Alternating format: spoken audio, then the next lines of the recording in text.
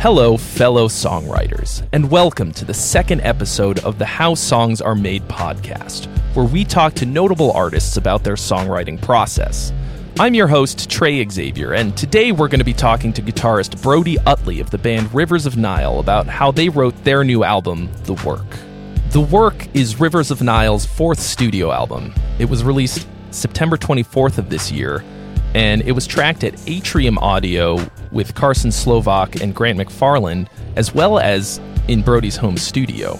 It hit number 11 on the Billboard Heatseekers chart, and once again features Zach Strauss performing saxophone on it.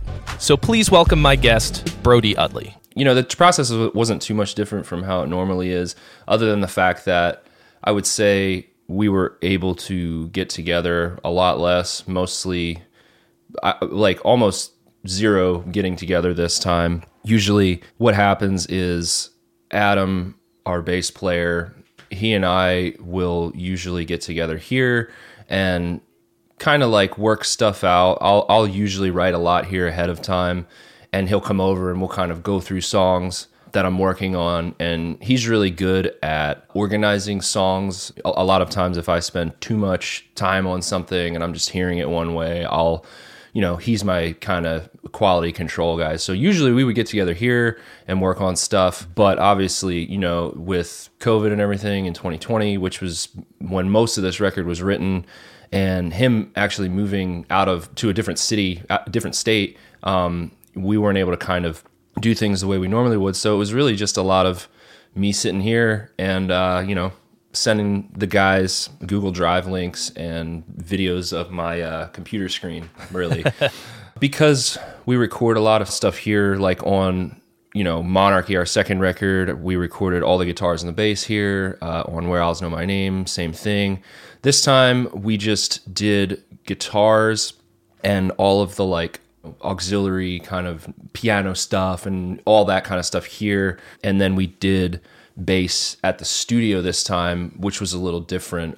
We wanted Carson to kind of produce Biggs's bass playing this time around, because I had been the producer for the last few records, and this record has a different sound for us, I guess. So I think that we figured changing it up like that, just for ideas' sake, might be good.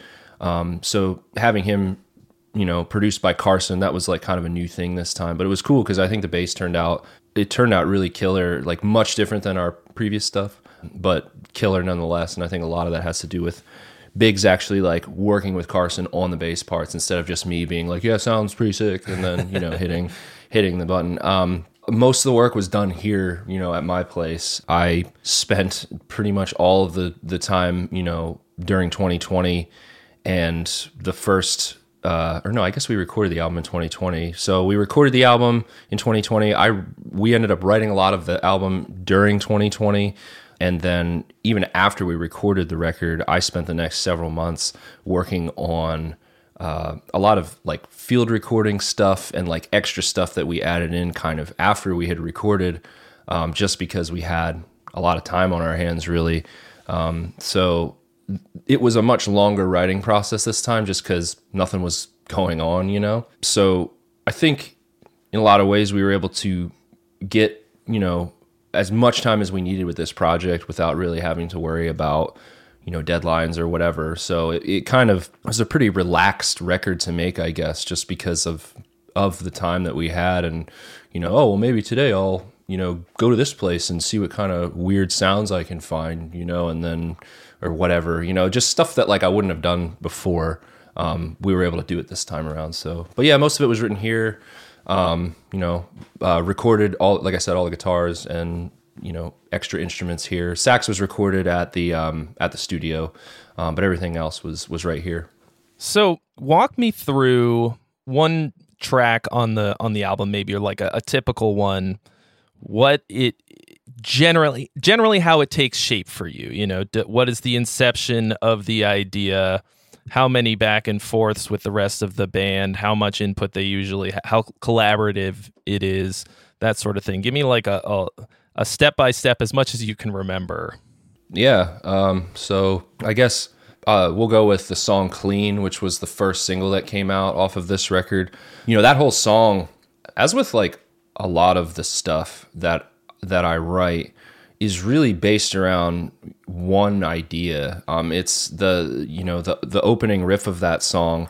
Like I would say like 80% of that song is like some variation of the opening riff, right? And I'm a big fan of bands that kind of use that sort of technique, if you want to call it that, like approach to writing, I guess. I think I read like over 10 years ago in some magazine, it was an interview with Mark Morton from Lamb of God, and he was talking about how he had heard the term riff farming, I think from Gojira or Meshuggah, one of those bands, and it was described as basically taking a riff and just kind of like slowly morphing it over a song, but like keeping the whole song sort of like based around this like one melodic or rhythmic idea, whichever it may be. So like that song, for example, a lot of that song is just based around that one opening riff, and then throughout the song, using different tones and effects and additional auxiliary instrumentation and stuff like that, you can kind of like disguise it so that it doesn't just sound like you're playing the same thing over and over again. But with that song, I'm pretty sure I wrote maybe the first like minute of that song, and just I would probably like send I'm really, for how nitpicky I am with our pre-production, I'm pretty lo-fi with how I break new music to my band members. Usually it's just me literally filming my screen with my phone. I'm like, you guys, what do you think of this? And it just looks like it was filmed on a Game Boy Color or whatever. But that's usually what I do, is a lot of that. Like I'll send it to the group chat, say, hey, what do you guys think? And John, our the guitar player, and Jared, when it comes to like riff writing and stuff, both of those guys are like, I don't want to like throw them under the bus and call them yes men, but they're very like nice. Like whenever you send them stuff, they're like, this is awesome, right? Whereas like I'm more of the kind of like I want to be insulted, right? When I'm writing stuff, I want to know that if it sucks or if it's like boring or it's been done or whatever. And usually Biggs is my guy for that, just because he's like, he's a jerk, right? He's just like a mean guy. Nah, but he's like the guy who usually kind of we'll roast something, and I will kind of tweak stuff based on how much of that roasting is going on. But everyone is involved.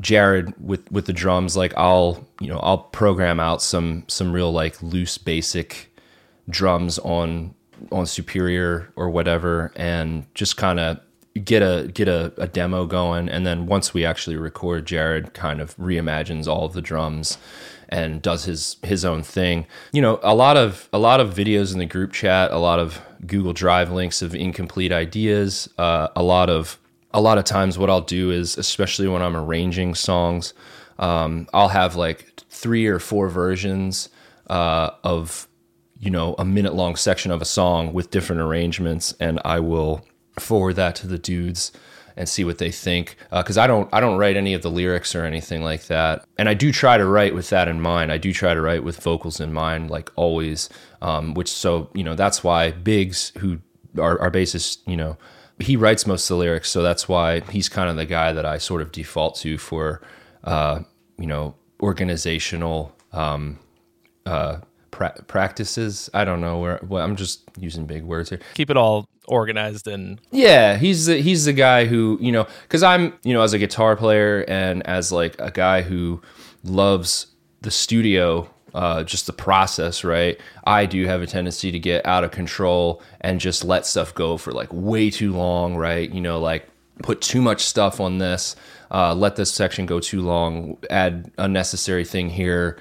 Why is that there? Like I have a tendency to do stuff like that a lot. So he's a guy who, basically tells me to settle down and, make suggestions. But yeah, a lot of back and forth in the group chat, really. We haven't written in a room together since probably like 2011, I definitely don't miss that. I think it would be different now that we're like on in-ears. I think we could probably write in a room together and actually be productive and have it make sense, because we'd be able to hear each other. But up until very recently, we didn't have, in-ears. So trying to write together in a room with 4 other guys, it's just a nightmare because it's just tons of noise and, just takes months to get anything done, or for us it did at least. So, once I got into recording, we kind of just stopped doing that. And I would oftentimes bring, just complete songs to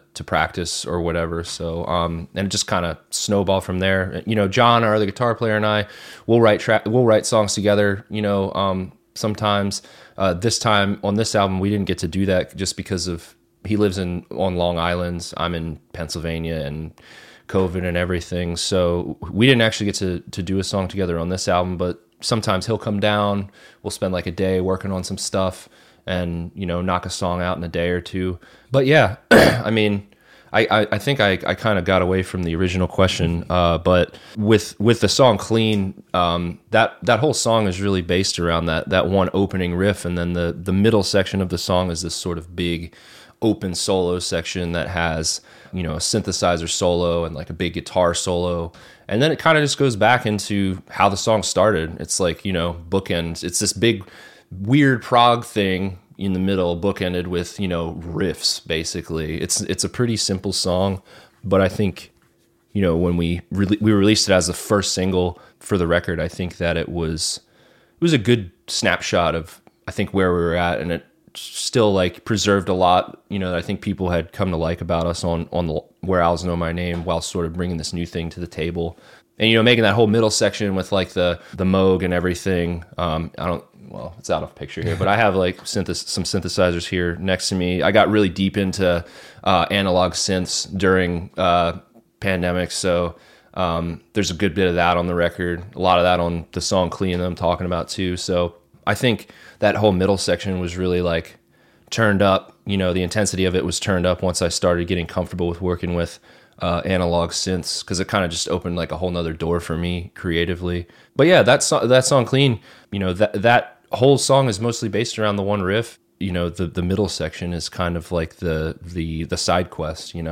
So once you had that riff, like you said, that kind of first bit, and you sent it to the band, at what point did the lyrics get added, and how does that usually work? Like you said, Biggs writes most of the lyrics. Does he write the lyrics and then sort of demo them on the parts, or does he just give the lyrics to Jake and let Jake kind of do it? The last 2 records, Biggs is like one of those writers who's just like, I got it up here, and then like he does, like on this album, I only think I saw lyrics for 1 or 2 songs before we actually got into the studio. Most of the writing lyrically on this record and on the last record was done like right there in the studio. He kind of just would break off from the rest of us and just be like off in a room with his laptop and headphones on. Like he just did it right there. Like I said, there was like 1 or 2 songs that he had lyrics for. But the thing with Rivers that up until this record has kind of kept me on track with like writing like the music for it, is this concept that we have. We have 4 records. Each one of our records is a seasonal theme. The first one was spring, second one summer, third one fall, and this last one winter. So like when I'm writing the music, I already know this, right? So like when I'm writing the music, I kind of keep that in mind and try to like incorporate things that might, summon feelings of like winter or like whatever it is. Like Biggs and I talk a lot about, what the concept might be and like what kind of themes I should be sort of leaning into and whatnot. So even though I didn't see any of the lyrics or most of the lyrics before we ended up recording the music for the album, I still kind of knew what was going on in a pretty decent way, I would say. So having that 4 album thing, which like now it's over, so who knows what's gonna, what we're gonna do next or like whatever. But you don't know about the 5th season, bro? Oh well, yeah. I mean, we're gonna make one up. We just haven't decided what we're gonna call it yet. We're just gonna keep doing. It's a combination. It's Sprummer Flinter. It has all 4. That's just what we'll call the record. We'll just call it that. Sprummer Flinter. Great. Yeah, we'll spell it out like phonetically.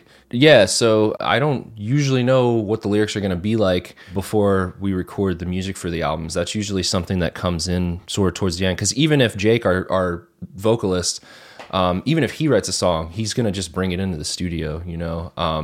The vocals are always kind of like the last thing that we add, mostly because Grant McFarland, where we record at Atrium, it's Carson Slovak and Grant McFarland. Carson deals with everything but vocals, and then Grant does exclusively vocals, and he's amazing at producing vocalists. So like a large part of the reason that we're able to kind of like do it like that, you know, with like the vocals being more of a end of the process type thing, is because Grant is, you know, he's so good at what he does, and, you know, him working with Biggs and Jake and Jared, you know, he gets awesome results out of those guys. So I think that's a big part of how we're able to do what it is that we do. Because I don't think if we had Grant working with us, we'd be as prepared to like do these records, because he's just, you know, so good at what he does. I mean, those guys have worked with, you know, August Burns Red and Era and Black Crown Initiate, and, you know, so they're working with some awesome bands. So Grant's great at what he does, and I think what he does helps us out quite a bit, you know. So you're basically hearing these songs instrumentally all the way up until you actually go to the studio to record them. I mean, the first time that I heard the vocals on this record was like when we had been at the studio for like 5 days, maybe. Like we were like, that's the cool thing, is that they run it in a way where while we're doing this, they're doing vocals in like another part of the studio. So that's efficient. Yeah. So like for the first couple of days, we, you know, I was just working with Jared on drums and stuff, Jared and Carson on drums. And then I forget what we did after that, but like I was just working with them on that, and I didn't have a chance to even go over and really hear any of the vocal stuff until we'd been there for like 4 or 5 days. So like that was literally the first time that I heard any of the vocals or any vocals on any of that music. So yeah, for 2 years or whatever, we'd all just been listening to the songs instrumentally. Wow. That's a little bit terrifying to me. But I guess, you know, if you've once you've got a certain way of doing it, you've got trust in your team, and you know that the final product is going to be a certain way, then you can just do that. It gives you a certain amount of freedom, I think, and also just you're not sort of a slave to the vocals. Yeah, I mean, and I think like our music is very like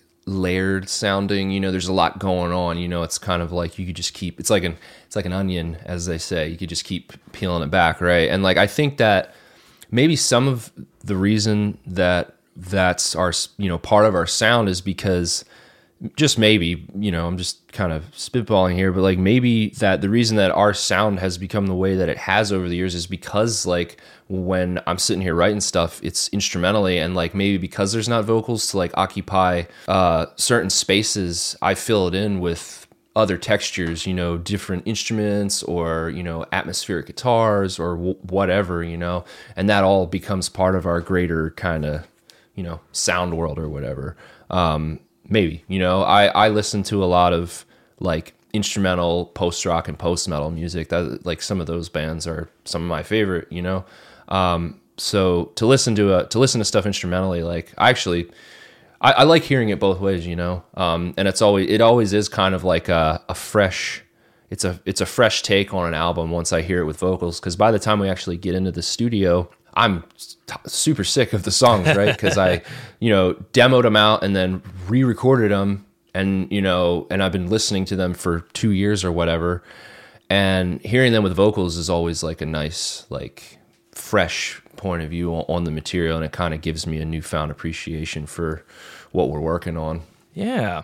At this point, you have 3 singers in the band. You've got Jake, and Biggs does a lot of screaming and stuff, and then Jared. Did Jared sing on the last one too? Much? Yeah, he sang on a few songs on Al's. He's got the higher voice.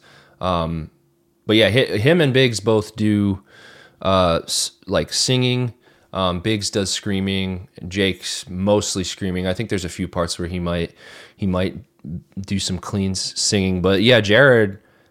He joined the band in 2017, so kind of right at the end of the Monarchy album cycle when we were writing Where Owls Know My Name. And, you know, we didn't know him, you know, like we had just met him, and like we were still kind of like getting to know each other and getting to know what each other's strengths were and stuff like that. So when he came into the studio on the last record, we were doing vocals and he was like, "Oh, I can sing." And we were like, "Oh, yeah, okay, bro."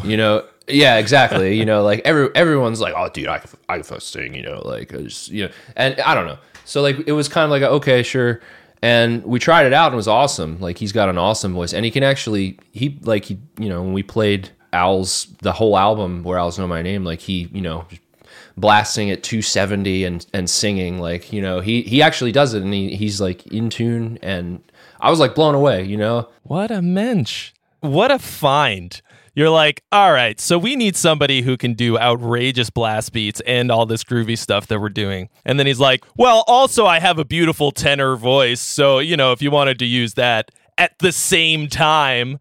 What? Yeah, I always think it's really cool when drummers sing, so I was, pretty stoked about that when we figured out that not only did he sound good on record, but he also sounded, he sounds great live. Like, I'll say that about him, but anyway, Jared, impressed us so much, like, throughout the album cycle for Owls and on the record Owls, that, we wanted to include him more vocally on this record. So yeah, he sang a lot more on this record, and I think it sounds killer. I love all of his vocal parts, and the fact in the back of my head, I know he's playing drums at the same time, not in the studio, but live he will be. I mean, that makes it more exciting to me. I just, like I said before, I think it's awesome when drummers sing. Yeah, I always love that too.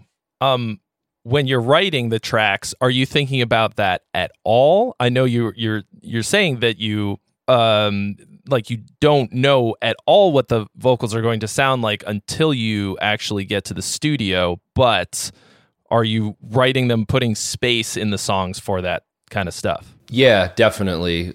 I would say that I really started doing that on Where Owls Know My Name, whereas our 2 records before that were more laid out kind of in a way of like a more traditional tech death band, I guess. Like, it was like a lot of riffs, and like there was stuff that there were hooks and there was, this is the chorus and stuff like that. But I think it wasn't until our 3rd record that I really started considering, like, oh, okay, like budgeting space for vocals, right? And like realizing that, okay, even though this section, I could pile a bunch of other stuff on top of it, like, or, make the drums super insane here or whatever, like maybe just don't do that, because like there's a whole other thing that we're doing after, I record this stuff and we go to the studio. So yeah, it's I guess through writing this last record in particular and the one before it, learning to,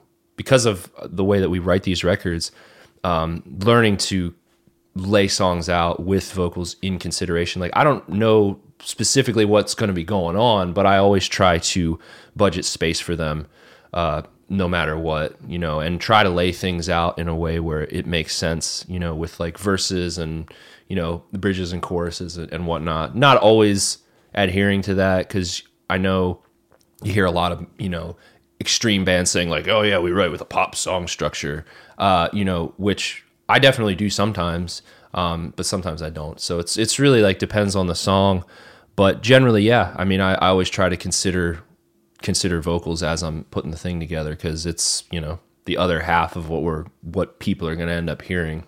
So by the time you hit the studio, the songs are already completely structured out. Do you make any changes based on like producer input or anything? Like, do they ever get there and they're like, oh shit, we need one more repetition of the chorus here to fit the vocals a bit more, or something like that? Did any of that happen? Not really. I mean, we pretty much bring in these records to the studio and they're just like done. Like, we just basically hand them, like the general like layout of the song and everything. It's mostly there. I think there may have been a few times where something like that happened, where like, oh, we should do a repeat here, or we should cut this off. Like, I know for a fact on this last record, there's a song called Wait. It's the 3rd song on the record, and I know for a fact the ending of that song was originally like a minute longer than it ended up being on the record, and that was just like me wanting to really fade it out, and like them being like, well, like probably most people have left by now. So, Yeah. maybe just bring it back. Only the bartender's hearing this last minute. So maybe we just, yeah. Yeah, let's cut the shit here, But yeah, I mean, there are some things I tend to, especially when we're in the studio, because when I'm sitting in front of like a recording setup and everything, I tend to like get kind of manic with like my ideas, like, oh, we could do this, and like, oh, that would sound crazy with like a, like a slapback and this, and like there have been times where like Carson's had to be like to chill me out, like just like, oh, it's probably fine, so like it's just rock and roll, bro. Yeah. So I think that most of that kind of stuff, though, goes on in the vocal session. Like when they're working on vocals, I know there's a lot of experimentation and, just try this, see if this works. Like, let's change this to, like most of that kind of stuff is going on with the vocal sessions because musically, like I said, bring stuff in and it's like mostly there. I just essentially hand Carson a hard drive with all the DIs on it, and then we just start tracking drums basically, and then we reamp guitars pretty much at the very end, But yeah, I mean, there are definitely times when, me or any of us will get, too excited about, something and like, oh, and we could have added all that, and they're like, hey, it's okay. So that's probably just me. I'm the crazy manic guy that just like, can't have enough of, too much of a good thing, I guess. But it happens every now and then, I guess. You're ambitious. You have musical ambition. I think that's cool. Like that's how you push, Yeah. I mean, really knowing the language of working within a DAW and knowing how to do all this stuff, knowing how to make a sound and I'm not just talking about like a riff or a melody or anything, just purely a sound, like an echo or like a weird, like just sounds that like you could just like, like make like a buttery sound, like just stuff like that, like all that like guitar player lingo, like knowing that how to like articulate that into an actual sound, knowing the steps to take to make that sound, within a recording program. I think that's like one of the most freeing feelings, right? Like being able to hear something in your head and just like know exactly what to do to make it happen. And I tend to get really, like I said, like manic, like when I'm writing and like when we're in the studio, because I mean, I love touring, of course, but recording and writing, like that is the creative process is my favorite part of the process. So I tend to get really like wild about it and have to be sat down in the corner every now and then. By the time you go on tour, not only has it been 2 years of you writing the songs and getting sick of them, but like, and recording them and then rehearsing them, playing together. And then you go out on stage every night and play them probably exactly the same way to one degree or another, maybe a small bit of variation in improv or whatever, but it's very different. It's not, especially in metal, it's not a creative outlet. It's performing. It's you're putting on the show. The studio and writing, that's all the creative part. It's some people prefer one or the other, and it's good to be able to enjoy both of them, but it's different parts of your brain. Unless you're playing jazz and it's tons of improv, it's totally different. Yeah. I mean, I think that. Yeah, because I think with like jazz and genres that are more improv based, a lot of the creative process and the performing aspect of it are kind of like tied into one. They happen, at the same time, right? You know what I mean? Whereas like you said, like with like metal, it is like very much like the creative process is beforehand, and then the live show is kind of like a demonstration, really, of like how good, are we at like making it sound exactly what you came here to hear, right? So yeah, it is definitely different. And like, I think that, a large part of it is like a large part of the reason that I like the creative process outside of just liking, being creative is that, when you're on tour, you just feel terrible a lot of the times because you're just like, you know, your body is sore and like you have no energy, you're tired, like you're stuck in a, you know, steel tube with the same guys. Like I think a large part of like the, you know, the creative process for me is being comfortable, feeling good, feeling healthy. And like I hear a lot of people talk about writing music like when they're in like the really dark place, I guess, like super depressed and whatever. And like I've found that I have to like be in a pretty good mood and be pretty comfortable and pretty healthy. And like if I have all that, I'm like good to go. Like I can write, you know, just keep going. But like as soon as like I get tired, my body starts hurting or I get sick or whatever, you know, which happens, all that happens on tour. It just like makes picking up the guitar like sometimes, some days like agonizing, you know what I mean? So like that's why, you know, I mean, like I said, I love going on tour, but like the getting to sit down here with like coffee and a polar, you know, and like just have like, just basically, you know, insulate myself from everything in this little cozy room here. Like that's like, I love that, you know? So I don't know what point I'm trying to make with what I just said, but. Well, I 100% agree with all of that. You know, until you're in a place where like you have a nice, you know, everybody, you're on a night liner, you're getting proper catering, maybe you're staying in hotels, being comfortable enough on tour to feel creative at all is tough. Like I hear bands, like bigger bands, like, oh, we wrote this whole thing at sound check on our last tour. Like, what? First of all, you got a sound check. Second of all, like, what? But I guess they, you know, some band, like you get to a certain level and you can do that. But being comfortable in a situation like you're talking about, like in your, you know, in your a little home studio, you can feel vulnerable. You can try stuff with no consequences. It's not like being like surrounded by farting dudes on a bus, you know, and like or sound check in front of. I guess if you can get to that point where you can feel comfortable doing that, you can write anywhere. We the first episode of this podcast was with Matt Hafey, and they do all of their writing as a band in rehearsal.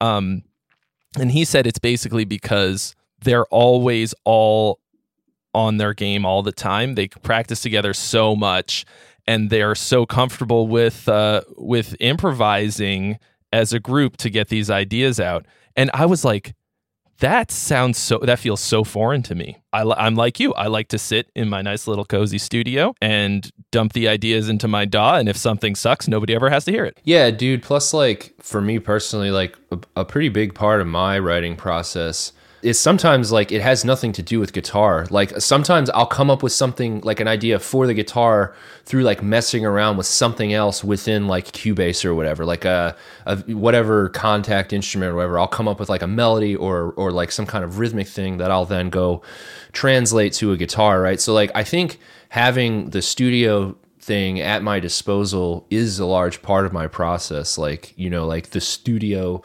setup is an instrument for me in a lot of ways. So like having that there is important for me. Like I, you know, hearing about like what you just said about Trivium or, you know, like I know Archspire, like they write all together in the same room, you know, like I think it's awesome when bands do that. They practice like 4 days a week. Yeah. I mean, dude, I don't know. Like if all my guys lived, you know, if we all lived around each other, I mean, maybe we would too. I don't know. We just don't, you know, our drummer's in Reno, our guitarist's on Long Island. Yeah. Me and our singer are the only ones who live in Reading anymore. And then Adam lives in Richmond. So we're just kind of like everywhere now. But yeah, I'm like jealous of bands that can do that. You know, just yesterday I was listening to a podcast with, it was Mark Tremonti, and he was like talking about how most of his writing happens in the green room. Which, you know, like I could never do that. Like I always thought it was the coolest thing when bands would be like, oh yeah, we just like write together on the road. Like the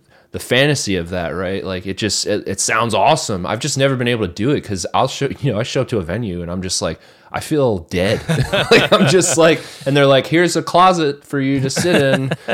You know, like it's like, this is not, versus like this setup that I have here, like which do you think is going to like make me feel more comfortable and want to like cozy up and write some riffs? I don't know. Yeah. It's just me though. It's different for everybody, Yeah. I guess if you're like living on tour, basically, like, I mean, you've maybe seen that thing like John Mayer's like warm up amp is a Dumble. Oh yeah. Like his backstage warm up rig is a Dumble, and it's like, okay, well, that might be like if I have a big enough green room, like the green room that John Mayer has is probably bigger than my apartment, and it's probably a lot cozier, and there's catering and the whole works.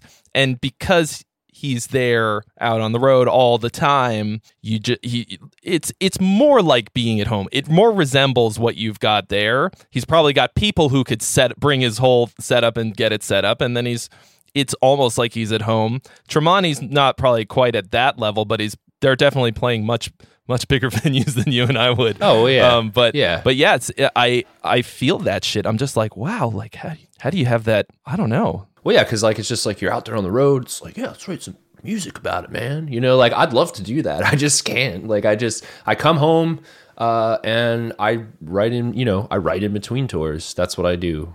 So yeah. But I always think it's awesome when bands can do that. I guess I just have to like I think sleep is honestly like the thing that messes me up the hardest. Like not having proper sleep. As like old man as that sounds of me to say, I've always 100%. Kind of been that way. But like I find that like when I don't have proper sleep and I'm eating terribly or not eating at all, even worse, those two things are just like I'm just a shell of a person. Like I'm, hence why it's nice to go on stage, sometimes like if you're in that state of mind and you're just like, well, I could just hit the space bar and play the same set as last night. I don't even have to think about it. On nights when you're like that, you know what I mean? So like, I guess in certain respects, I'm glad that I don't have to go out and like improvise every night on stage, because it would probably be impossible just because of like how little sleep you get when you're out there sometimes. Anyway. Yeah. Yeah. Absolutely, dude. I'm a guy who needs a lot of sleep, and I mean, I've only been on tour one time, but one real time. But yeah, there's sleep in the food, and it's such an ordeal to get each one. I mean, you like when you're on tour, especially if you're in a van.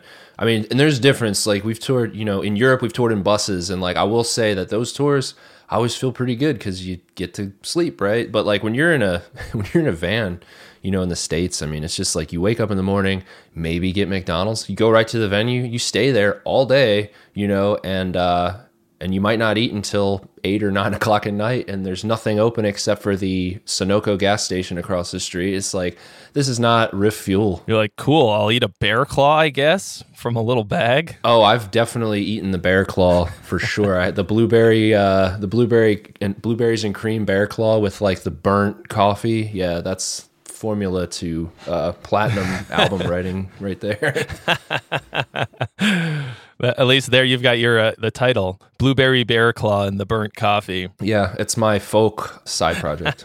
Do you have any sort of systematic processes for taking a riff or an idea, and the inception idea, and developing it out a bit? Is there anything that you do, maybe not every time, but often in a more systematic way to get, like you're saying, this riff farming thing or that general idea, to develop an idea into a full song? When I write something, a lot of times I'll kind of know as I'm writing it, is this a chorus riff? Is this a verse riff? Is this kind of a who knows what sort of riff? Like, will this go under a solo section? Like, as I'm writing stuff, I already know, usually as soon as like I write just the basic outline of a riff, like if it's going to be a chorus riff or one of the others, like I said. So usually what I do is I'll get a basic, and it could even be, I could do this in reverse. Like I could come up with some kind of like really cool melody or whatever, like more of like a textural thing, right? Rather than like an actual riff, and I'll kind of do it in reverse from that. Like I'll get a melody and then I'll write the riff around that. Or sometimes I'll have a riff, I'll drop it into my DAW, and then I will usually open up some VSTs, some contact stuff. I really like the stuff from Spitfire and Heaviosity. There's what's the other company? There's a company called GeForce. They make a really cool Mellotron plugin that I use a lot. TuneTrack has a good one too. Yeah. But I'll open any of those and I'll kind of just start experimenting. If it's like a more bare bones riff, I'll try to come up with stuff that will, make it more interesting, I guess. Add another layer on top of it. Like if it's just like a real brutish, riff, I'll maybe try to add something on top of it that's more, pretty sounding or spacious sounding to kind of like create like that contrast. So usually, as far as like a systematic thing, I don't know if you would call it a system or not, but like I'll usually pull up like a washy kind of atmospheric guitar tone with like delay and reverb, that kind of like post-rock sound. And I'll just start like messing around with, what kind of more paddy sounding stuff would go good under a riff. There's a lot of that in our sound, a lot of washy kind of ambient guitars that even if you can't hear them out front, they kind of, you can feel them, and they can, those kind of like pad sort of things can really like change the mood of a riff. Like you could put like a more atmospheric thing over top of it that's like super archaic sounding, like evil sounding, if you're doing like tritone or like a half step kind of thing, right? Or, if you want like a more, uplifting and like progressive kind of sound, you could like do stuff with pentatonic tones over top of it to kind of create that, just like the black keys on a keyboard kind of sound, like I guess like over top of like more brutish sounding riffs. But anyway, I'm just getting too talky here. Yeah, I don't know. I drop the riffs in and I will either use a guitar or a synthesizer or a plugin to kind of stack stuff on top of it. And a lot of times what ends up happening is through stacking, because as I said before, I tend to get carried away with putting too much on certain parts of songs. While I'm doing this, I'll get ideas through those stacks that I'm building on top of things, and those will become other parts of the song. So I find that usually when I write, I usually just need one riff, and I can kind of like start, the rest of the song really snowballs from there, I've found. So really, I guess, like I said before, the studio is kind of a second instrument to me, I guess. Because I think back to the times where I would like just sit there with a guitar and I had like a little like Boss Micro BR like recorder thing, and like just how like uninspiring it is to just sit there and just like play your guitar and then listen to your guitar back and be like, is that cool? And then like, that's it, So I think like keeping myself inspired while I'm writing the song is like the most important thing, and making like my demos sound as good as they possibly can, as inspiring as they can. I think that's what really like pushes, like, it sounds like an easy answer, but like keeping myself inspired, like basically excited for like what comes next the entire time that I'm writing is like how I write songs. And if like I find myself sitting there and just like sliding stuff around a ton, or, closing this VST and opening another one and that one sounds, I don't like that. If I do that too much, I have a point at which I know that it's just like cooked for the day, and then I just usually walk away. Like I think writing for me, I have to be like in a decent mood, good mood, and I have to be inspired, I guess. At no point during like my writing process am I like, is it like a myth? I mean, it is, I guess I have methods, but like, it's not really like a methodical thing for me. It has to be like kind of a fun and inspiring thing for me. So I guess keeping the ball of inspiration rolling while I'm writing is like the most important thing for me. And I do that through, bringing in things outside of my primary instrument, of guitar. I just try different sounds and see what sounds good, I guess. And that will kind of inspire me to keep the ball rolling. And a lot of times the stacking that I do with different layers will spawn different new parts to songs or other songs entirely. That's happened before, where like I'll write a riff for one song, then I'll like come up with some melodic passage with a synthesizer or VST or whatever over top of it that I don't end up using, that actually ends up becoming something for another song. Like we have a song, The Void from Which No Sound Escapes, which was I think the third single we released, and the beginning of that song was actually it starts with this like piano synthesizer kind of thing, just a real simple melody. I think that was actually something that I had written for over top of another song that's actually on the record but didn't end up using. So I just ended up changing keys with it and using it in another song. So yeah, I think really like just being good at knowing my equipment, knowing how to use it, and just like making everything happen in as effortless and as seamless of a way as possible is kind of like how I keep it going. Because I've found that this seems like a dumb thing to say, but like, the better that I've gotten at, using the equipment that I do have, the easier it's gotten to be creative for me, I guess, So being literate and knowing what stuff does and knowing what I need to do to get to an end result is like kind of like the second side of the coin with me in writing, the whole studio setup, I guess. Yeah. Well, yeah, anytime you break down barriers to being creative, like make it more convenient, like there's a certain amount of struggle that makes it a bit more meaningful, but at the same time, if all you've got is that Boss micro recorder you're talking about, there's a limitation that's almost impossible to get over. So today's episode of the How Songs Are Made podcast is sponsored by the amazing DistroKid, the best way to get your music on the internet, and their new tool, which is called Artists for Change. The Artists for Change tool allows artists to easily donate a portion of their earnings to a charitable organization or cause. Utilizing DistroKid's split feature, all an artist has to do is choose a charity and designate how much of a percentage from each single the artist wants to donate. It's easy. The organizations you can choose to donate to include Miracle Messengers, North Brooklyn Angels, Slice Out Hunger, Vouchers for Veggies, Asian Americans Advancing Justice, the Ground Up Music Foundation, the NAACP Legal Defense Fund, the National Independent Venue Association, and more. So head over to your DistroKid dashboard to get that set up today. Something you said made me think of another question that I had. So the album opens with the theme from the work, and it comes back throughout the album. Do you know about how many times that theme comes back throughout the album, and how did you decide where it would go, or how did that factor in? Yeah, that song, it's called The Tower, and then in parentheses, the theme from the work.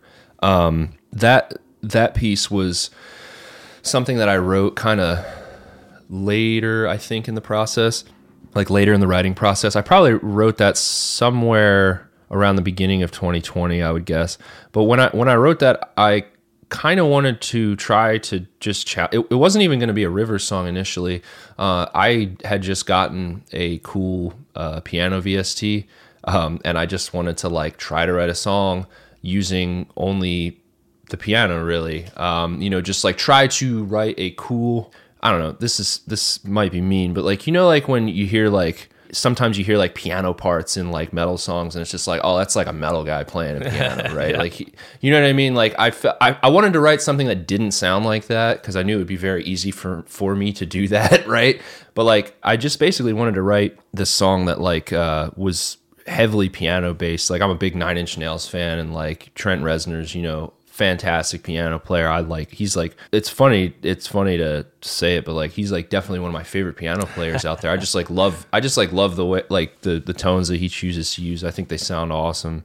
But like, so it was like definitely a kind of like a piece that's probably inspired by that influence.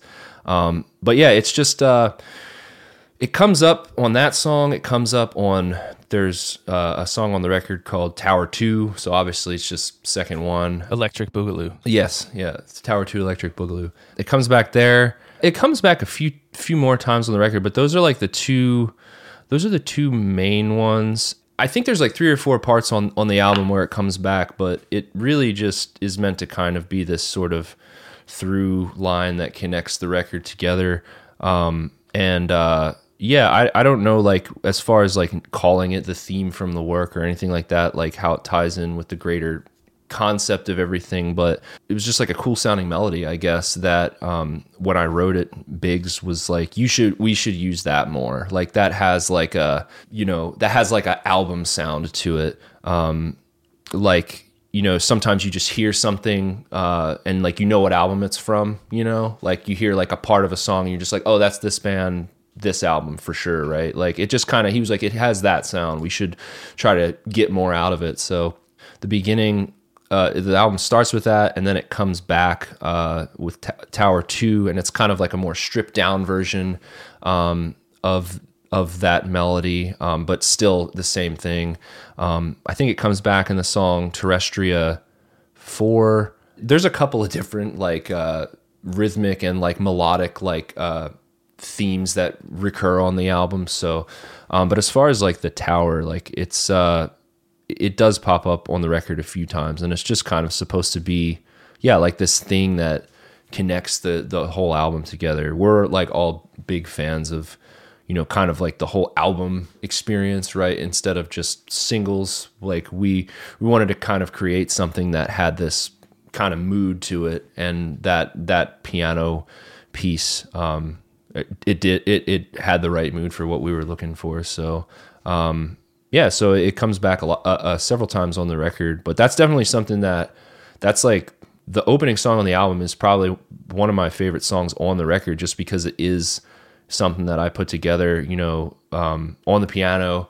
And it's like very outside. When we initially wrote it, it was like, it almost sounded kind of like a Muse song, with no guitars on it. There was like, it was just like piano and strings and some synthesizers. I think it had this almost like it could have been on like Black Holes and Revelations or something. It had like that kind of sound to it. But then we brought in like, you know, put some heavy guitars on it and some other, you know, stuff that people are, you know, used to hearing with us over top of it, and kind of, it just worked for the record. But that's a song that I'm proud of, and it's still probably one of my favorite ones on the album, I would say. Yeah, I love that kind of stuff. I eventually, hopefully early next year, I'll be putting out an album, and we did that same thing. We've got this theme that I wrote that in the beginning, it's like all like an orchestrated big version of it with all like VSTs, mostly Spitfire.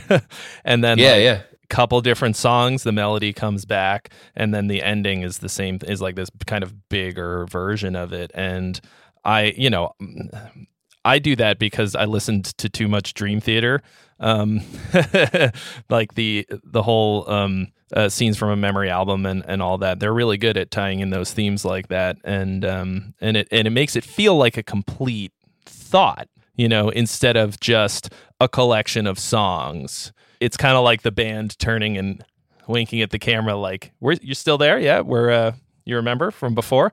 You know, makes it feel almost like a movie or something. Like, you know, there's characters that come back instead of just random whatever. Yeah, it's like you know, like Pink Floyd, like when you hear Another Brick in the Wall, you could hear just that delayed guitar, right? The like dun, dun, dun, dun, dun, dun. You know you're listening to The Wall. Or like if you hear that like E minor to A major, you know you're listening to that you know, Breathe, the Pink Floyd song Breathe. Like you hear that, you know, that comes back on that record. Like just, you know what album you're listening to. Like, you know what it is. You know, it just has, you just know. You know, like I love albums like that where, you know, they have this just thing about them where you could listen to any song, you know, on the record, or hear, you know, any piece of something and just like know, oh, okay, like that's from that record, right? I love it when bands do that. It's like one of my favorite things. Yeah. It generates a lot of audience buy-in, I think, because they feel like they know something that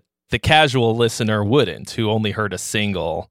You know, you listen through the whole album maybe a couple of times, and they're like, oh, yeah. Oh, you didn't notice this? Oh, you must have just heard the single. Fucking casuals. Yeah, you're just casual. Yeah, like I know we'll sometimes do that with riffs like across albums. Like we've brought riffs back from other records, and like Biggs will pick up on that, and he'll bring back lyrics from other records. So like we've kind of, on our first 4 albums, there have been several instances of us bringing back, riffs, but like maybe with a different feel or like, in a different key, but like very obviously still that riff or like the same, lyrics. Like we have a song called Rain Eater. It was the first single that we released on our very first album with Metal Blade. And the chorus to it says, bury me so I might grow. And on this newest record, on the song Terrestria 4, bury me so I might grow comes back. So like we try to do stuff like that a lot as a band, just kind of like, just connecting everything together really. Cause I don't know, why not? Because why not? Yeah, you can do it. Why not? I can think of no reason why not. So you don't write any of the lyrics, but I imagine that since the album has come out and everything, and you've heard all of them a lot and probably talked to the guys about it, can I ask you a little bit about the lyrics? Yeah, I'll probably totally like blow it. Anything specific. I kind of like have, like my interpretation of the album.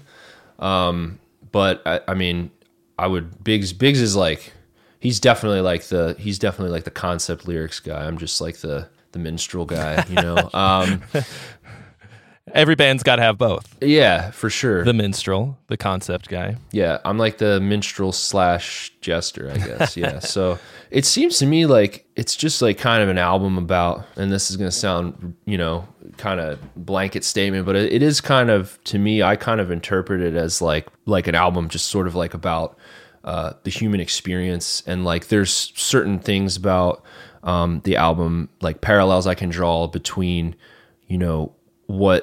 what we do as a band, right? Like, I mean, the album is called The Work. I guess you could like look at it in any number of ways. Like you could look at it as like, hey, it's, it's certainly our biggest offering of work to the world. I mean, the album is almost an hour and 10 minutes long, I mean, it's a long record. So in that sense, it's certainly a piece of work. There's a lot on the album that I kind of interpret as being, reflection of what we do as a band and like the struggles that we've been through as a band up until this point, the work that we do as a band and like how that's changed all of us personally, professionally, musically, whatever.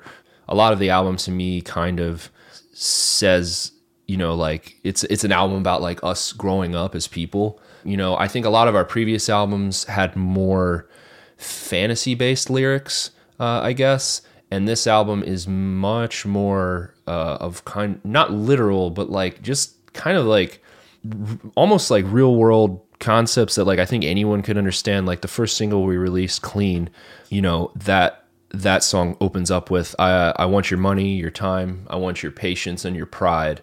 And I think when that song first came out, a lot of people were like roasting it a little bit because it opens with I want your money, right? But like, thinking that like we were like literally asking people like, come on, pay up, which like, I mean, really, that's what we were doing. But why would anyone think that?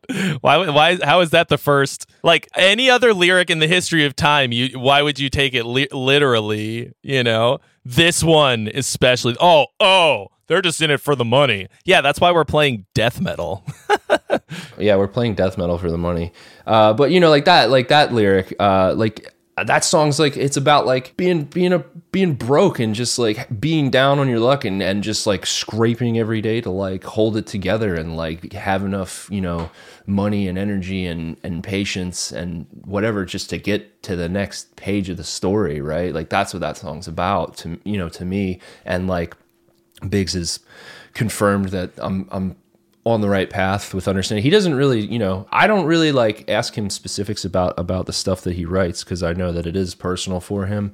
But I've picked up things here and there. Yeah. And, but yeah, I think it's an album that's, it's just really like about, I know a lot of it's personal to him, but like, I think it's just really an album about like, us as a band, growing up and like expectations maybe that are put on us as a band or as artists or whatever, struggling with who even are we, like, are we ever going to get to play this? Are we ever going to get to do our jobs again? Like where's all this going? Like, it's definitely I think in hindsight, maybe it's still too early now, but I think that like years down the road, we might look back at this record and like it'll make total sense that it was like written during like the time during which it was written, you know, during a time of like such great uncertainty and like everything within, you know, our industry and the rest of the world. But like, yeah, the album to me, it's just like it's really like kind of like a collection of like thoughts on the human experience, I guess. I mean, that's such a silly way to put it, you know, but like there's just so much on the record that could kind of fall under that category of like it's just commentary on like, you know, life, I guess, you know, and the hardships, the triumphs and, you know, trials and tribulations of life, really, and what getting older means and you know, how that changes you as a person and an artist and all that stuff, you know? So I hope I didn't like blow that too hard if he's watching this, but you know, like, I don't know, like I heard, you know, I think I listened to the album for the first time, like in its entirety while I was on a run once. And like, I didn't really know, you know, exactly what it was about, but I knew it was serious and I knew it was intense. So yeah, I haven't really like asked him specifically, but it's definitely it's a different record for us, you know. Like I said, like a lot of our stuff before was like a lot of fantasy based stuff, you know, still lyrics that I loved, but this record is like one where I think any of the lyrics on the album, like anyone could read them and probably like find something that they could relate to in them, because most of the stuff is just about, you know, stuff that happens in life, I guess. Yeah, I always find that I'm more drawn to very personal lyrics rather than fantasy ones, even when the fantasy part of it is like very cool. Like I grew up listening to a lot of power metal. I love power metal, and that is the ultimate in escapist fantasy for the most part. But my very favorite was always Sonata Arctica. They have the most personal lyrics. I always thought of them as being like an emo band that played power metal. Like his lyrics are so super personal, even when they're about like a not a vampire. What's the other one? A dragon, a werewolf. Dragon. I think there's a tendency in metal to have this sort of escapist fantasy thing and not to go super personal. But every time metal bands really go there, I think it's so much more powerful, and I always like it. I like seeing that transition, you know, to that like, hey, we got some shit to say about ourselves now, you know. I like that. Yeah, I mean, I was really stoked like when, you know, I read the lyrics and heard the final product, because, you know, it was, I knew it was going to be a different kind of album from the beginning, because I actually, the one song that I know I had lyrics for was the first song on the album, The Tower. And when I saw the lyrics for that song, I was just like, oh, okay, like it's like this is going to be different, you know. Because the album opens with like, you're out there waiting for the train to come, or maybe the rain to stop, and I was just like, ooh, I was like, this is going to be probably going to be a sad boy, I think. You know, not a fantasy dragons and swords kind of boy. It's so I knew it was going to be a different kind of album. And I think I don't know. It's a more personal one this time. I don't know. I guess I'm stoked for that, because I think that, like I said, years down the road, I think we're going to be able to like look at this album thematically and be able to be like, yeah, like that's exactly where we were, you know, as a band. And I'm sure that Biggs will be able to look at it in an even more personal way and say like, yeah, that's exactly where I was as an individual, you know. So yeah, hopefully the vocal discussion was interesting, because like I said, I'm just a petty minstrel. Yeah, I'm going to take a slightly different tack and ask you about how you got to the point where you're at now, where you can do this at this level. Did you ever either study songwriting and composition in any formal sense, or even just spend a lot of time picking apart songs that you liked to learn how to do it? Did you ever in any way consciously study the art of songwriting and or the related things like music theory, ear training, like harmony, that kind of thing? As far as like songwriting goes, no, I never had any formal training on that. I think most of my training on that was growing up with a dad who, played the classics around the house growing up. I mean, I grew up in a house where the Beatles and Moody Blues and Pink Floyd and King Crimson, like I knew who all those bands were when I was like 8 years old, I just grew up in an environment that was like highly musical. My dad played acoustic guitar a little bit, but like he really like educated me on just different bands and like really kind of gave me a solid foundation for music,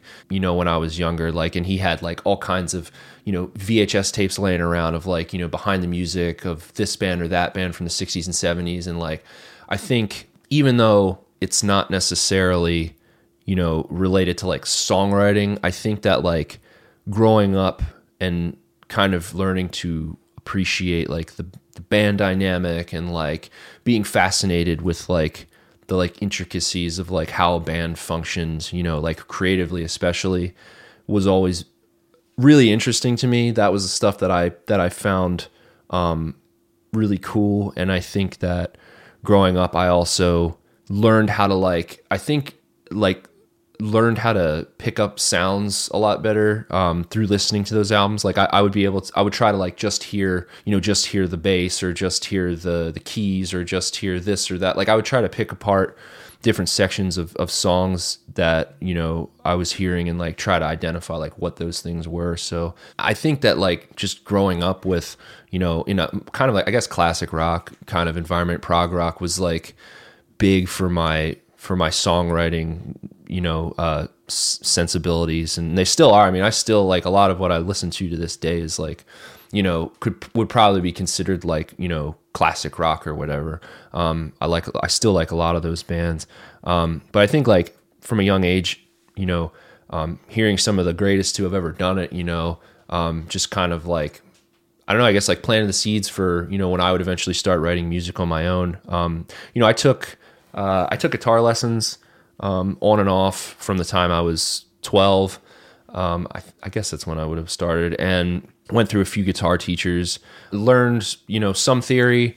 Really, like, I think like ear training is still something that like I think is like one of my strongest like points as like a musician and writer. Like I can hear something and like, I could figure it out like immediately and, like know what to listen for and stuff. So, I would say that like above lessons and all that stuff, I think just like the best training that I could have had for songwriting on my own was just listening to music and listening to as much music as possible, as much different music as possible, as much different genres outside of like, what it is that I'm playing, necessarily. I think having like a big palette of sounds to pull from when you're putting stuff together is important. Because like, even though, like this isn't how, death metal band X would write a song, if all you listen to is death metal, that's going to be all you have to like reach for when you're like stuck in a corner and don't know how to get out of it creatively, right? But like if you listen to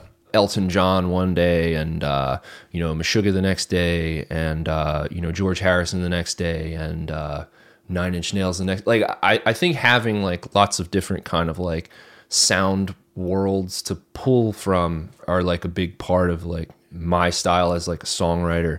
The other best practice really for me is just learning how to record myself. I think that sitting here and being able to physically see chunks of a song, like what it looks like when a song's laid out in a DAW, and experiment with like moving stuff around and like, well, how does this work? Like, like if I'm transitioning here, like this sounds kind of awkward. Maybe the drum fill, needs to, go to like different beat value or whatever. Like, like just basically being able to see stuff like on my screen and slide it around and see how that all works, has been probably like one of the other most important things for me with songwriting. Just like getting good enough at recording myself that I, like I said before, know what steps I need to take to get to a certain point. So yeah, I hope that answers the question. I find it really helpful working in a DAW because you can get a different perspective on the song just by zooming in and out. Yeah. You can zoom in and sort of like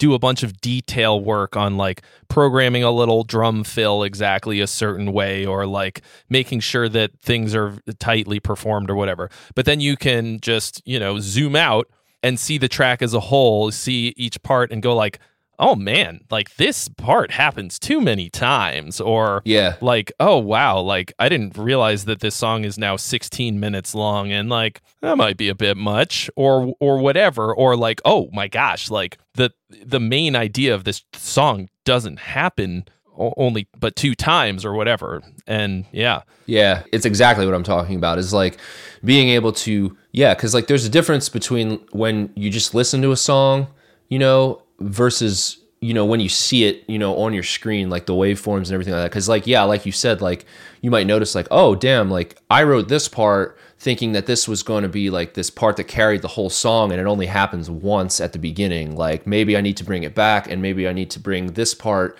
delete this and then slide this over so that it lines up with the part that I want to have happen again. Like it's stuff like that you would never be able to do if you didn't have at least like a decent amount of, language within a DAW, right? I mean, I've said it before and I'll say it again.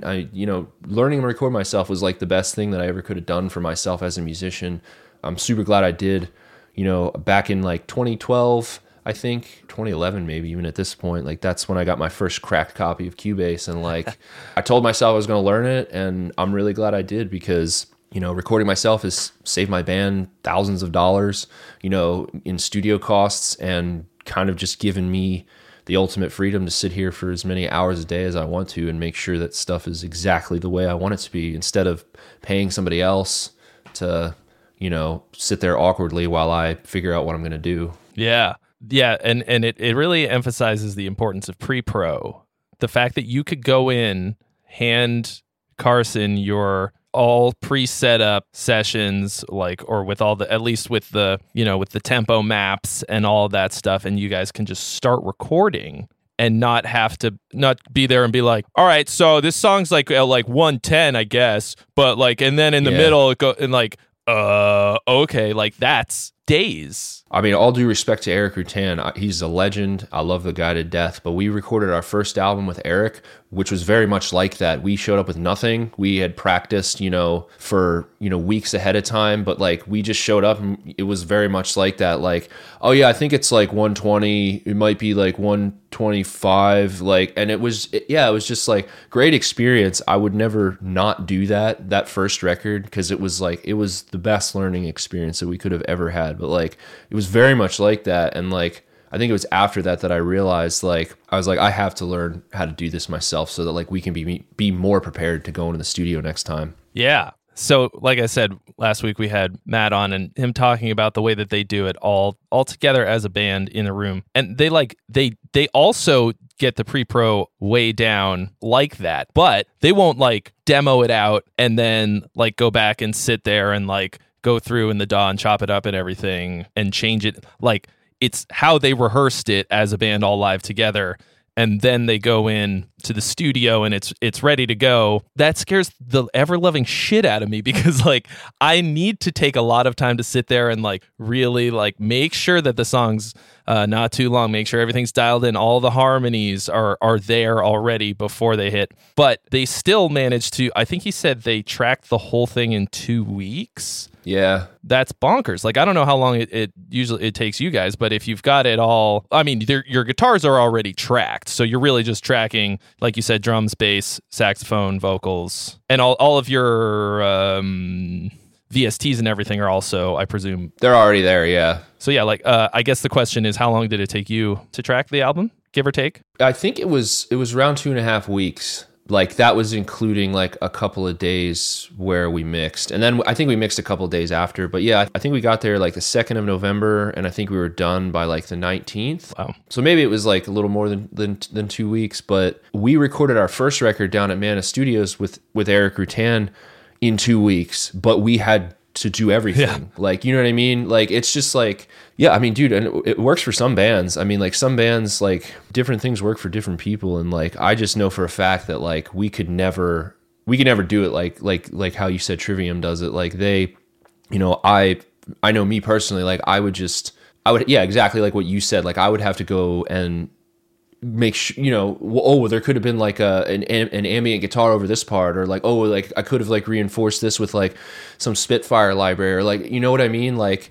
but like, I guess that's all stuff that when you're working with a producer, like that's stuff that they're kind of in charge of. So like, I think at some point in the future, it would be cool to like have somebody truly produce the band from the beginning. But, you know, up until this point, it just hasn't really made sense financially or, you know, or otherwise. So, but sometime in the future, I think it would be cool to, you know, demo everything out, know what I'm going to play, but like not record it ahead of time, and have someone, you know, produce me as a guitar player and like make suggestions as the album, you know, is being built. Cause we haven't done that since the first record, you know, and, you know, at this point we have our system down, I guess. But I think it would be cool to try it like that one day just to see what happens. I mean, we sort of did it a little on this record with Biggs's bass, you know, like I said, Carson produced his bass, whereas on the last two records, I, you know, just did it here.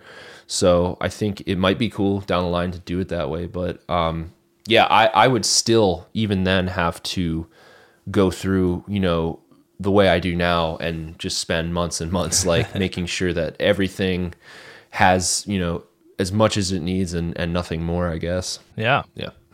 Well, you know, you've developed a certain way of working. Yeah. And it's obviously working very well because people love what you do. The albums are turning out great, better and better every time, you know. There's an evolution to your band, you know.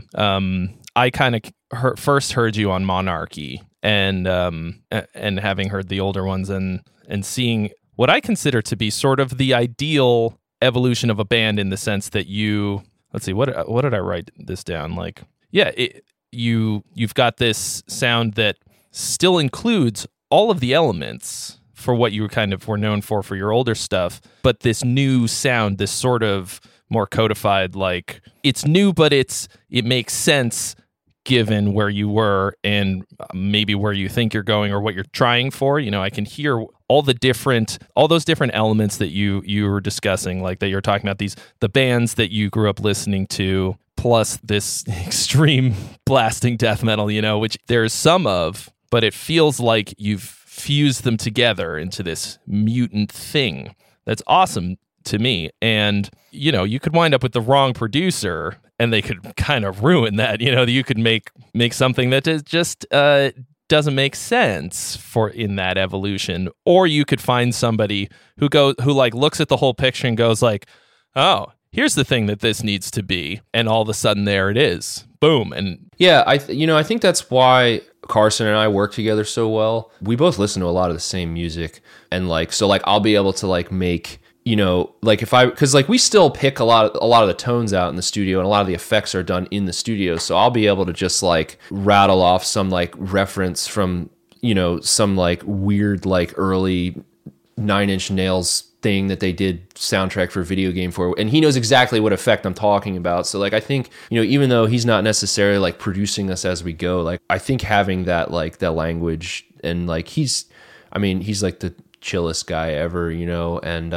I think having just the comfort, you know, because we recorded our first EP with him back in 2009, and then again in 2011 they recorded the demos that actually ended up getting us signed to Metal Blade, and then we've done 3 records with them since then.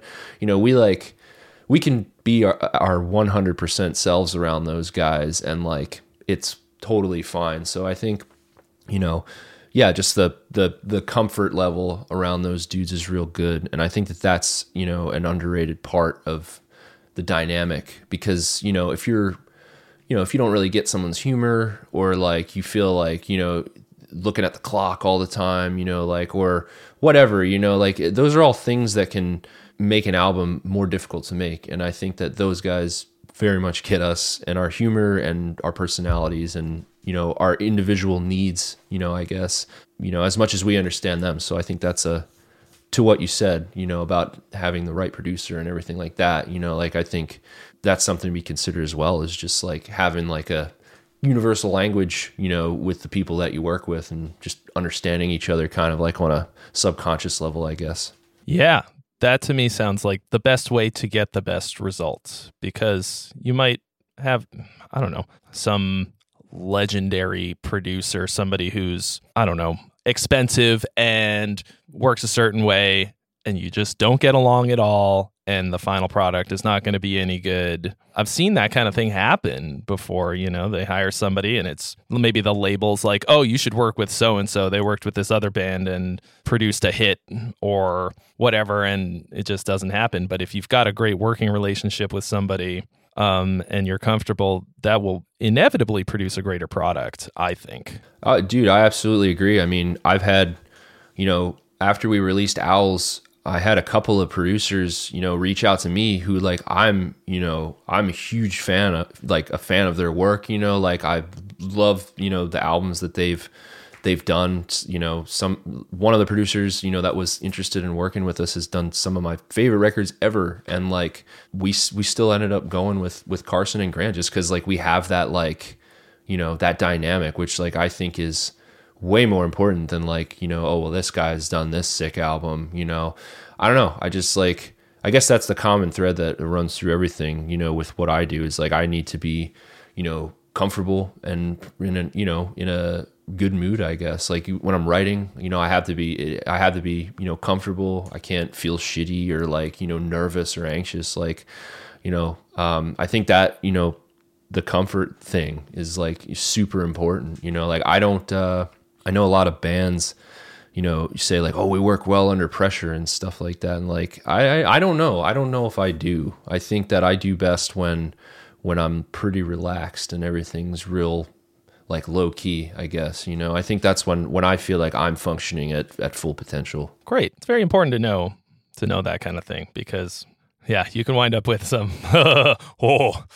you're like, I work really well under pressure, and then you don't. And then, it's time to go. And, yeah, I mean, there's a difference between like being lazy and like not working well under pressure. You know what I mean? Like it's not the same thing. Like, I mean, I still like, I have like mental kind of like schedules that I keep myself under, deadlines on certain things. Like, when I'm re-recording stuff for the final studio session, like I'll budget time, like, I'm starting on this day with the guitar tracks. I need to have this done by this. Like, that's the kind of pressure that's like productive for me, but like having, egos or whatever, like that, just like arguing, like none of that stuff like produces a greater result for me or any of the guys in my band. I'm sure some bands make great records getting screamed at the entire time, but not our band.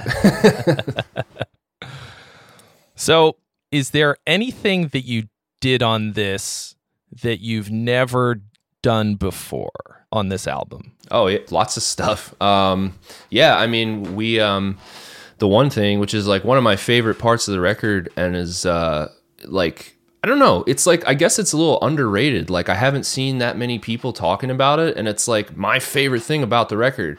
I spent a couple of months gathering field recordings from around the area that we live in. Like, there's the sound of our hometown is like weaved into that record so hard, it's like not even funny. Like the record starts with the train that is right over there. You could see it if you were here. It's like I recorded this train that runs by my house and like ran it through like Valhalla crazy verb, and it sounds like some insane Hans Zimmer noise. And like, but I also like went to these like abandoned like places around where we live at, and like old like industrial parks from like the 40s that have since closed down, and I grabbed just like sound. Like, are you familiar with the plug-in Damage? Yeah. Like it's like the sounds of like metal being hit and like cars exploding and stuff. I basically made my own Damage library, through going to these warehouses and like recording the sounds of doors slamming and, counterweights dropping in these massive halls that were just made of concrete, and they just would echo for 40 seconds, you know, because there's nothing in these big empty halls. And like, so anyway, I got like gigs and gigs of wave files of this stuff, you know, from just going out, you know, for a day and here or there and grabbing them. And then what I would do is I would bring them back, cut them up into like drum loops basically. And like at certain parts of the record, I would like reinforce like actual drum parts with these like, you know, crazy like, you know, sounds. And then other times like I would even use those sounds to like carry the entire like rhythm of the song. I would like design like a whole rhythmic loop using different sounds that I grabbed from, you know, whether it was warehouses or some of them are from when we were on tour. Like I know there's one song that has like the sound of an ice machine from Sweden in it. Just all this like, you know, different stuff. And I tried to like, you know, some of the stuff exists on its own, just unedited like field recordings. Like I would just take literally what I recorded and put it over a certain section just to create like a vibe.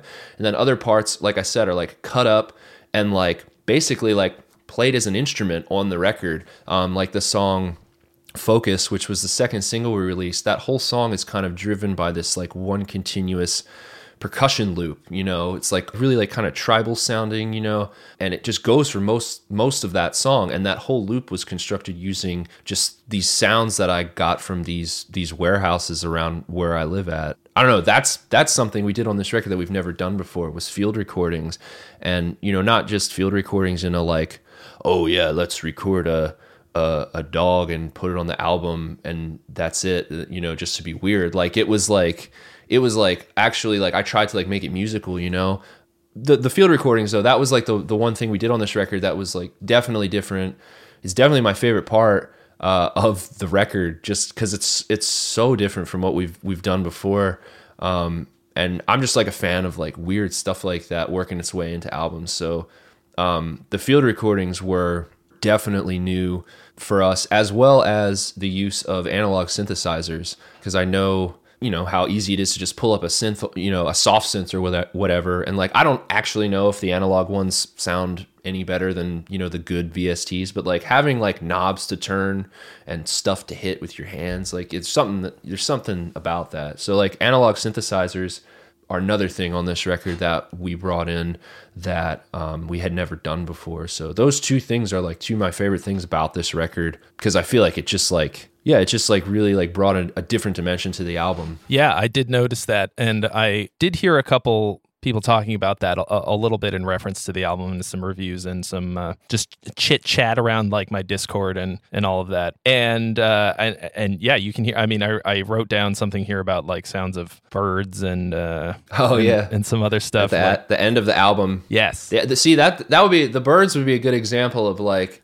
tying, like we were talking about like themes that come back, like, so like our first record was a springtime record, and at the end of the winter record, you have the birds, you know what I mean? So it's like all, yeah. So yeah, stuff like that though. That's like that extra stuff was like my favorite stuff about this record for sure. Yeah. Really going the extra mile to create the atmosphere, the soundscape.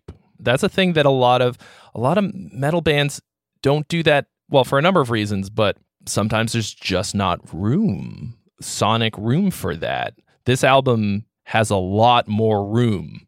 I noticed that, you know, a lot less full out blast beat craziness, you know, a lot of space for you to put that kind of stuff in, and the hugeness of the band that was always there.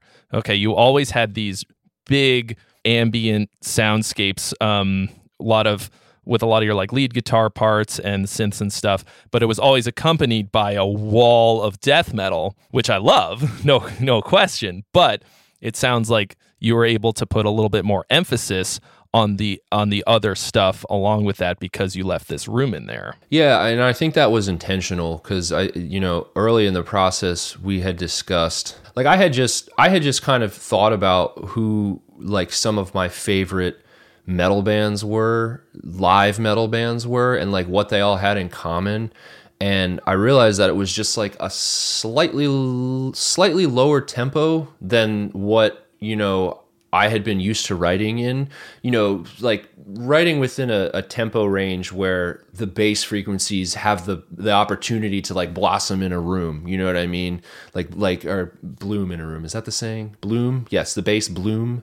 But like if you're just like stacking, 16th notes together at 260 beats per minute, like there's no chance for like that sound to like react to the room and just have that like impact and stuff that I find that is my favorite thing about like some of my favorite live metal bands, whether it's Gojira or Meshuggah or Mastodon. You look at those bands and like even Gojira at their absolute fastest, they're doing like 210 220, right? Like 210 220 beats per minute. Like maybe there's a few exceptions, but like I had like that was an intentional thing this time because I really wanted to like just create space and like leave space for other things and like give frequencies a chance to kind of like react, and kind of just like I don't know, instead of creating like a super claustrophobic sort of feel, just like having that like you're in a big room or a cave or something, So yeah, that was definitely intentional. From the start, I knew that I wanted to write songs that were not slow, but like just like more like driving. They had like more of like this driving energy to them instead of like insanity the entire time. And that's not to say there aren't those crazy moments on the record, because there definitely are. But like the first single, Clean, I mean, I think that song is like 100 beats per minute, depending on how you want to like look at it. It's like either 100 or 200, but like it's, that's pretty slow for a death metal song. But like it has, this massive wall of sound, this huge impact, and like, something that like would be impossible for me to achieve if I was, writing at 270 beats per minute or whatever. I just wanted to, try something different out and write stuff that was maybe a little more geared towards sounding, huge live, right? Because like I feel like, and that also has a lot to do with like, touring a lot on Owls, I think, and like noticing like what parts of our set I really felt like, like the crowd was like reacting to, really positively, and like when I felt like we were like really firing on all cylinders. And I noticed that it was like the vast majority of those moments are more like, not slower stuff, but just like stuff that was like just less like just jammed right up against each other, like where we gave a chance, for the music to breathe. I noticed that it was those moments that were really like connecting, in a live setting a lot better than the stuff that was like blast straight through, I guess. I love both, right? But on this record specifically, I knew we wanted to turn the tempos down a little bit just to create space for any extra kind of sounds that we might want to bring in, and to, maybe just give a different live experience. I think you nailed it. What you're describing is what I felt listening through the whole album, as I did many times to prepare for this and just to enjoy it. And I think it's an amazing album. I think it's the obvious next step in the evolution of the band. Congratulations on making something so great and on the success of your band. It's been really fun to watch, and thank you so much for taking the time to talk to us today. Yeah, man. It's good to see you, Trey. I hope to see you IRL very soon. Yeah. I'm also very stoked for you. I'm glad everything is going awesome for you. And thanks, Dog. Yeah, man. Hope to see you soon. Yeah. So yeah, hopefully we'll see you on tour or whatever when you're out here, and maybe we'll shoot something else together again, hopefully very soon. Yeah, springtime, I think. So see you then. All right, my dude, I will catch you on the flippy floppy. And everybody go listen to The Work on all the usual platforms. Sometimes I ask for a website or whatever. It's Google. Google.com. It's on the internet. It's on the internet. Go on there and check out my band on the internet. Thanks so much for listening to this episode of the How Songs Are Made podcast. Each of these episodes is recorded during a live stream on my YouTube channel, youtube.com/geargods, every Monday at 11 a.m. PST. So if you're interested in seeing them happen live, just head over there and subscribe. Big thanks to today's sponsor, DistroKid, the best way to get your music on the internet. For 7% off your first year of DistroKid, head over to distrokid.com/VIP/GG.